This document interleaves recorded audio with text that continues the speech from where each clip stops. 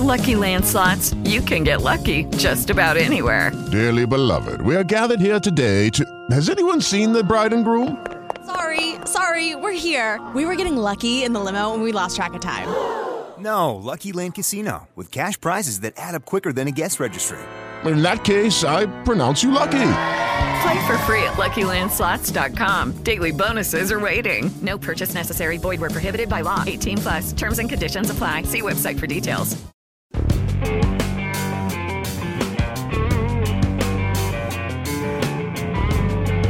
Welcome to Houston, PA, Houston's public affairs show, an iHeartMedia broadcast. Our disclaimer says that the opinions expressed on this show do not necessarily reflect those held by this radio station, its management staff, or any of its advertisers. My name is Laurent. I am the Texan from France, and I'm probably not the only one who noticed that one of the first recognizable symbols of hope we saw the night Harvey flooded Houston was the Salvation Army logo. It's a shield, really. They are an army, and they have in place in the Houston area an organization that is remarkable for its logistics, its equipment, and its will to help their neighbors. That is really what sets them apart. These are people that have a vocation to do this, and they help people, and we're going to talk about the hard data, which proves that what they do is very helpful to the community. But I think that it's easy to say that we have been very proud of our Houston community and the area's community for its response to Harvey and how people came out in the pouring rain and put their boats in the water. We know these stories, and we're just going to have to keep repeating them because these are good stories. This is good data. But maybe we forget that one of the reasons the city survived as well as it did, for what that's worth, is because we had in place a lot of nonprofit organizations, which are mostly funded by the community. Maybe I'll ask that if we have time, how much tax money goes into the Salvation Army. But I guarantee you that donations are the crucial part of their budget. This is really the community helping itself. They're about to celebrate over 120 years of service. And my guests are here to talk a little bit about what they did, what they were able to do during Harvey, why it was possible. And we're also going to talk about their association to the Boys and Girls Club. They offer a scholarship to boys and girls who excel in the program and to help them go to college, finish school, and do all kinds of things which will lead them to prosperity. At least that's the idea. And we have actually one of the recipients of those awards to embody the success of the program. Shalika Chisholm is the Emergency Disaster Service Statistician for the Salvation Army of Greater Houston, and with her is Janae Jones. She is the Education Coordinator for the Salvation Army Boys and Girls Club, and like I said, she is the young woman who is the recipient of the Youth of the Year Scholarship, a program she now helps to administer. Shalika, you, as I said, data is beautiful, and you're one of those people who looks at data and tries to interpret it correctly. And before we recorded, you said something that puts you in line with how I think. I said, so you're one of those data's beautiful people. And do you remember what you answered to me? I think I said something like data is very beautiful. It depends upon how we look at it. If we look at it from a realistic point of view or whether we try to create an illusion with the numbers. And so anytime we look at it from a realistic point of view, we can take accountability of what we're doing in the community and we can assess how we can do things better. And that is what I mean. To me, the idea of propaganda needs to be thrown out of the window. Our media isn't doing a great job of interpreting data. What they're doing is what you presumably are saying is not as pretty about data, is they're taking their ideology and then they're taking data and they're mixing it together in such a way that it fits their ideology. And sometimes they have to bend and break the data to make it work. But like you said, if you just use data for accountability. And this is the kind of accountability, very often that's a word we use in the context of punishment, responsibility for crimes and bad actions. But you're actually interpreting the good that the organization is doing. And so this accountability is the best kind. You're saying, look, we're going to be able to tell the people who help to fund our programs, this is what we're doing.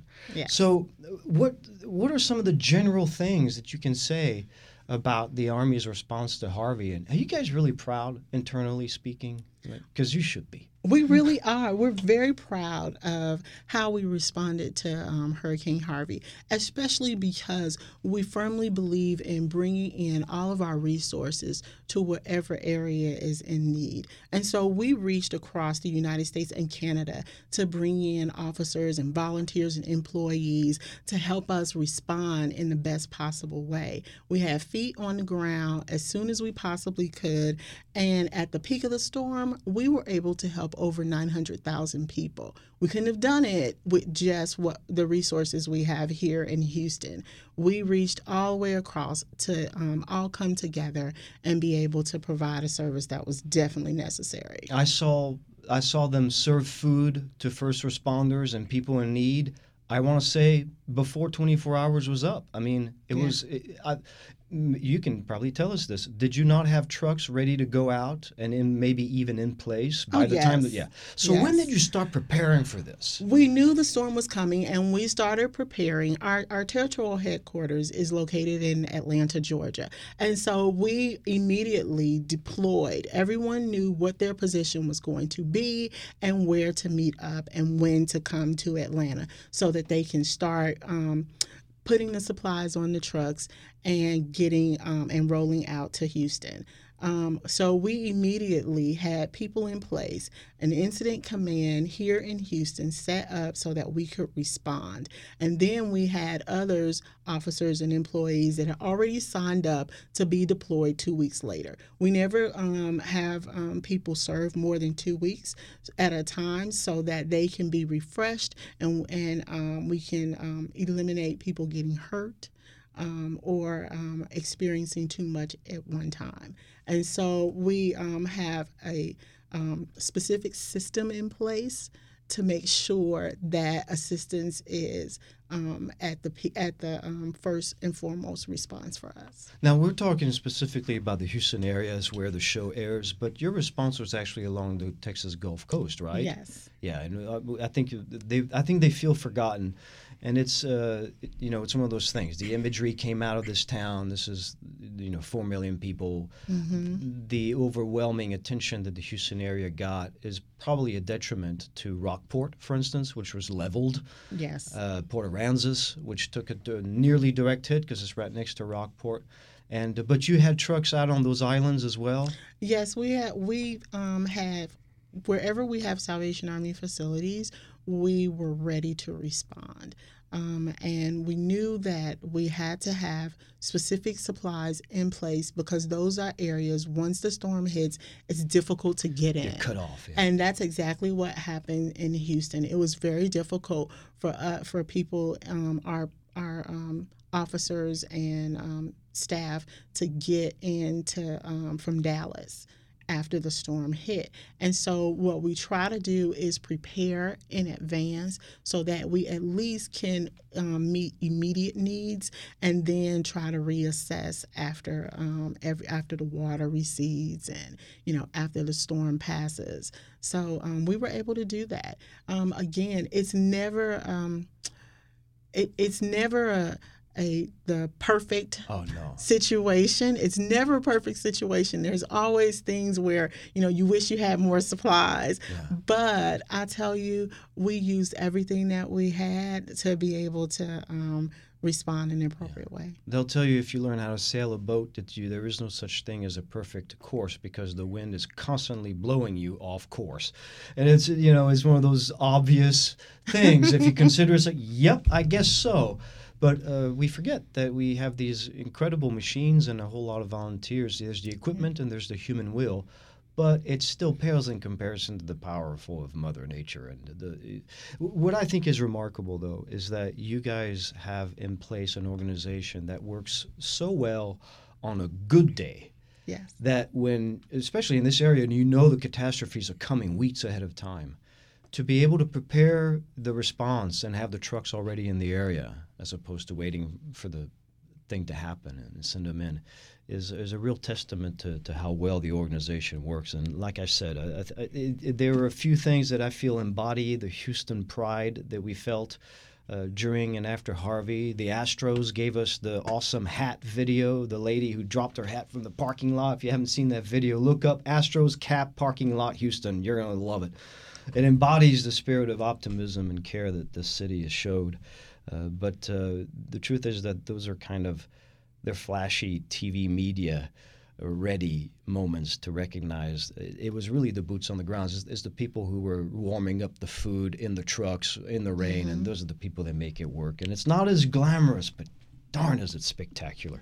You are listening to Houston, PA, Houston's public affairs show. My name is Laurent, and my guests are here from the Salvation Army. They're online at salvationarmyhouston.org. That's where you can go to find out specifically about the Houston area, the Gulf Coast area's Salvation Army operation. They're a national organization, but they have chapters.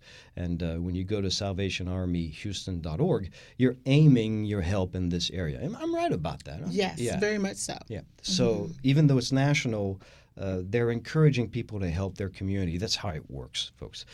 Shalika Chisholm is the Emergency Disaster Services statistician for the Salvation Army of Greater Houston. I have the hardest time saying statistician. The French and the English just get in the way. But she is one of those data-driven minds, and she has put that mind to work to helping the Salvation Army determine which programs work best and how to modify them to make them work even better.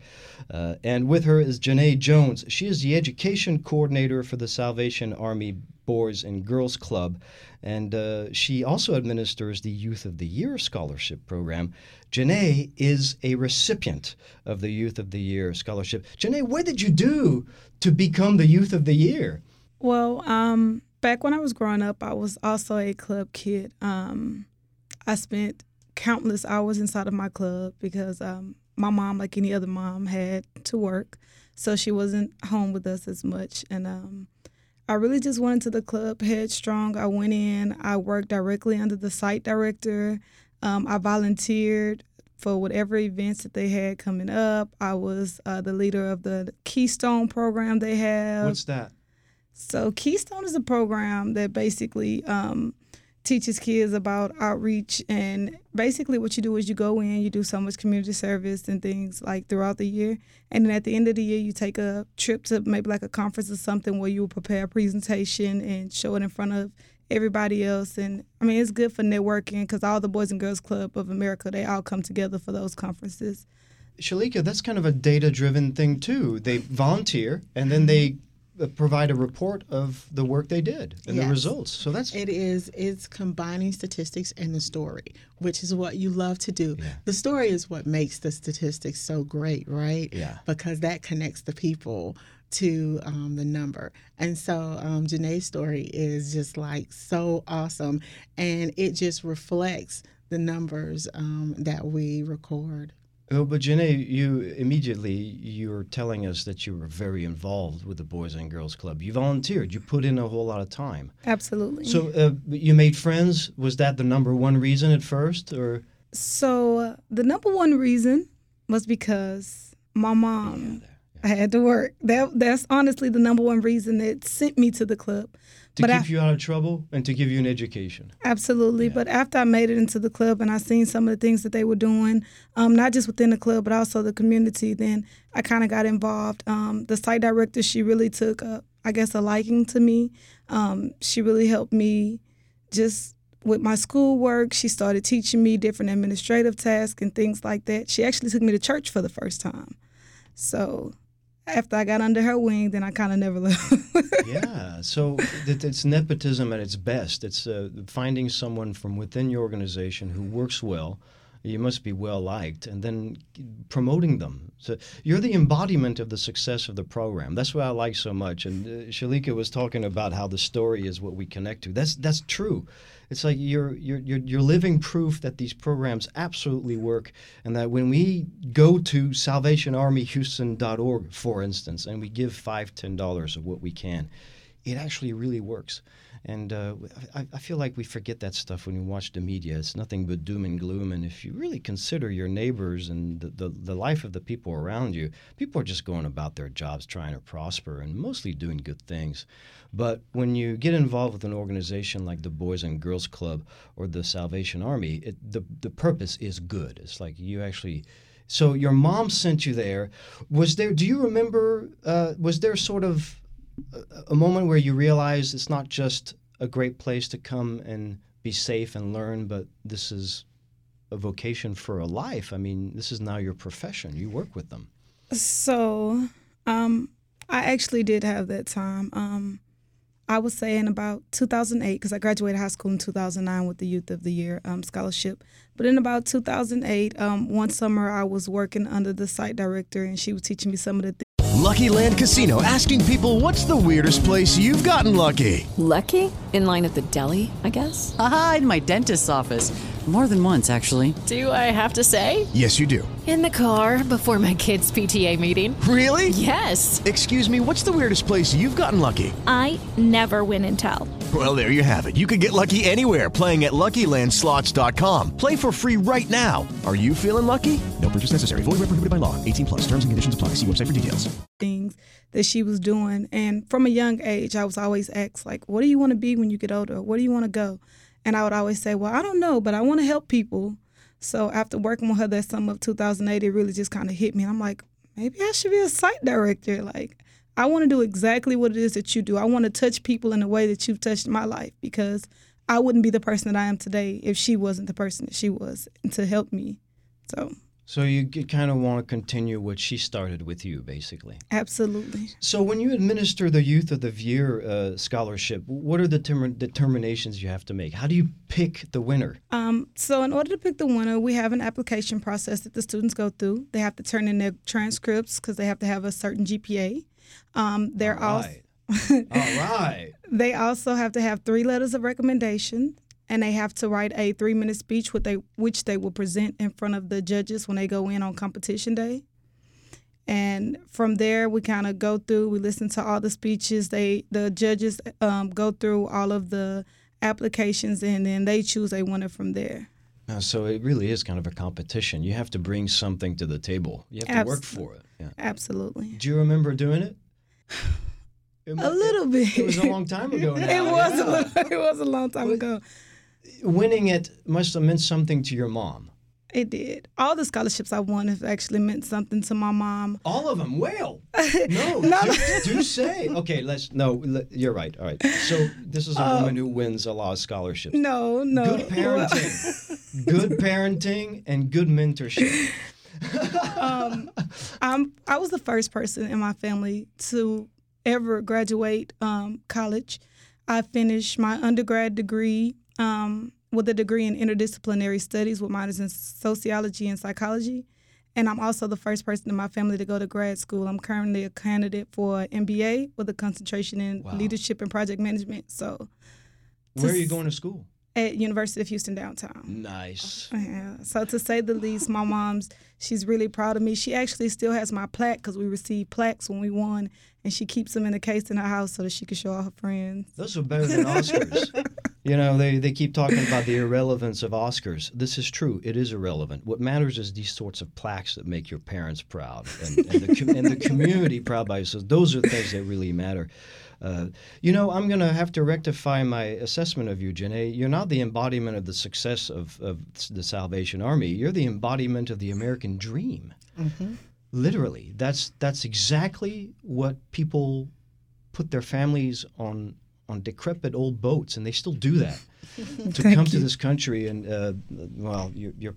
your mom should be proud. What a tremendous amount of work and you mentioned several times that the reason you were at the Boys and Girls Club was because your mom had to work. So you both played a part in it, and it's worth recognizing. Thank you. You are listening to Houston, PA, Houston's public affairs show. My name is Laurent. I'm the Texan from France, and my guests are here from the Salvation Army. I said friends because it kind of rolls off the tongue. I'm so impressed by the amount of help they brought to the Houston community during Harvey.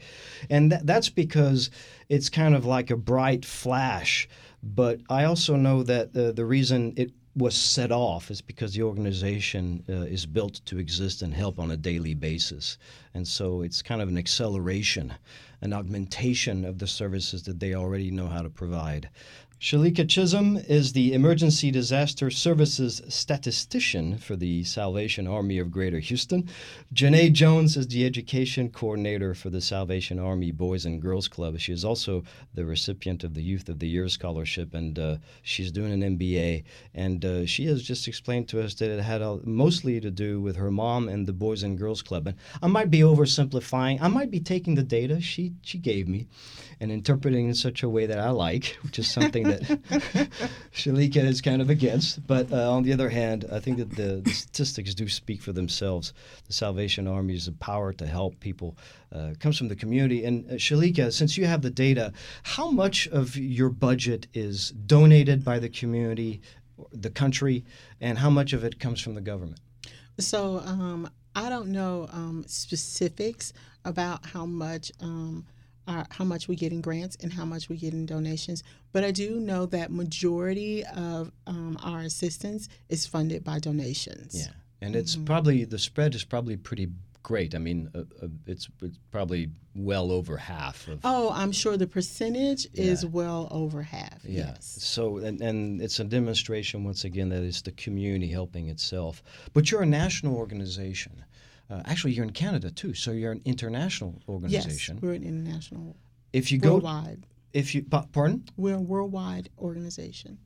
If you go to salvationarmyhouston.org, the donation you make and the volunteering obviously is going to be to the area. So it's kind of one way to help the Army, but specifically to aim the help at the Houston area and the Gulf Coast area.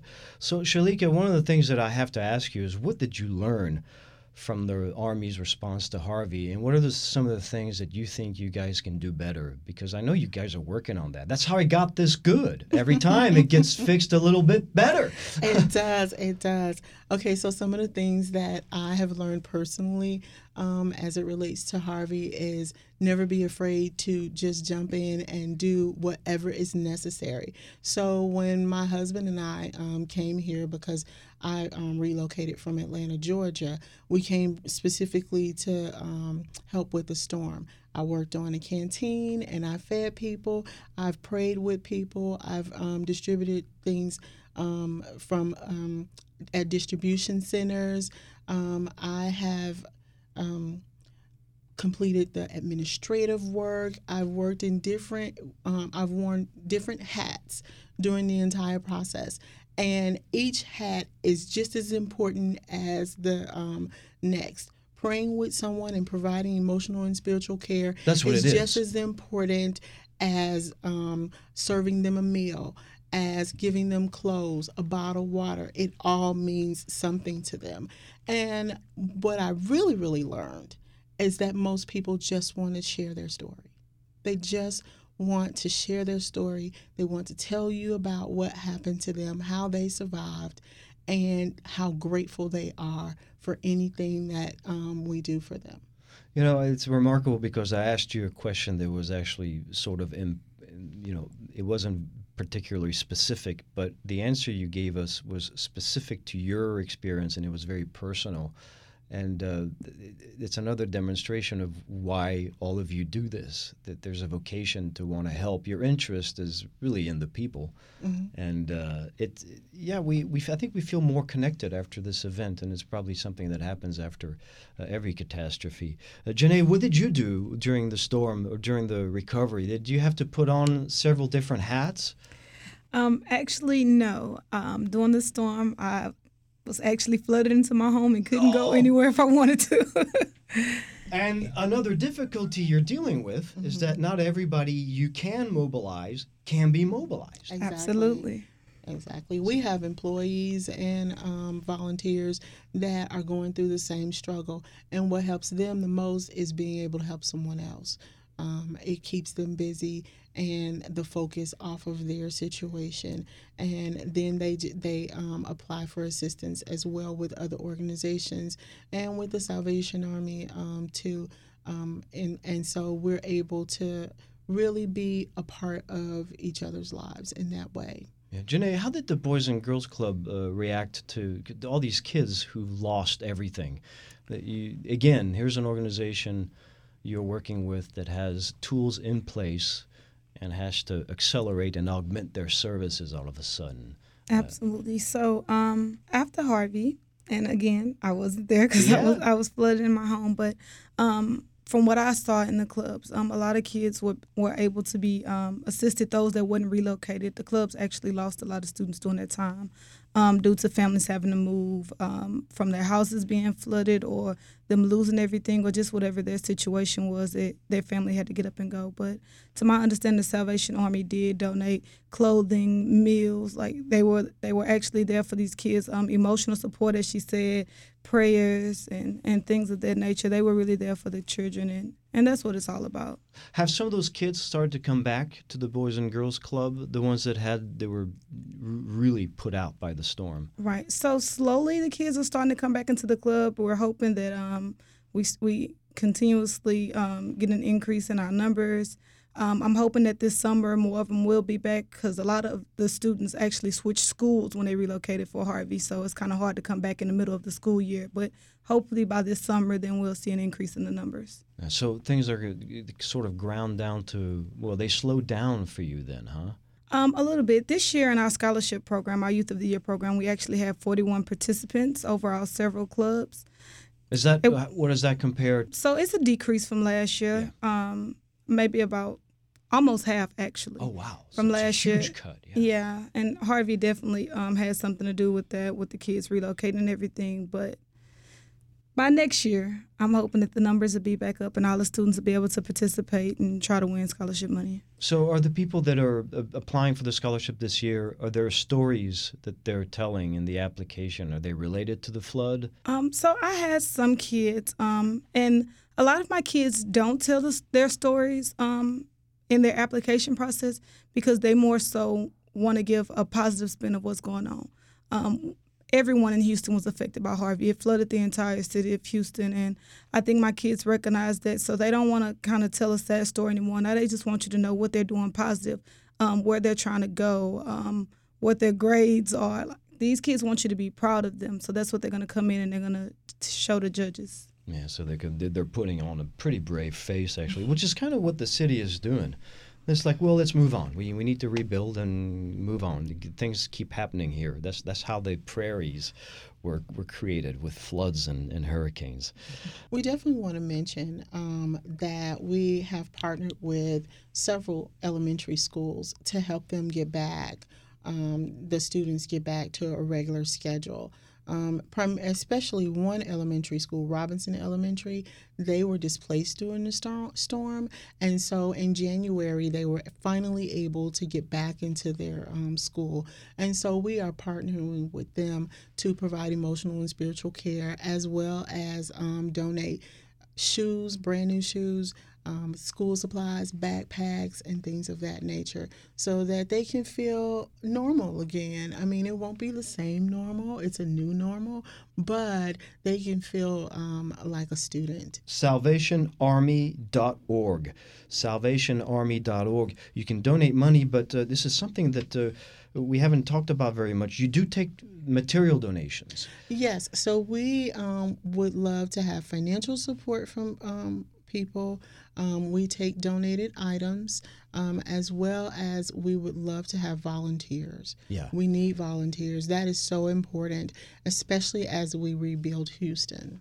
I think that we can say unanimously for nonprofit organizations, if you can give them an afternoon of your time, even if it's just once every 2 months or once a month, it is, in fact, more valuable to the organizations than the money that you can give them. Yes. Unless you have a lot of buying power, I guess. The data would show that at some point maybe money is just as good.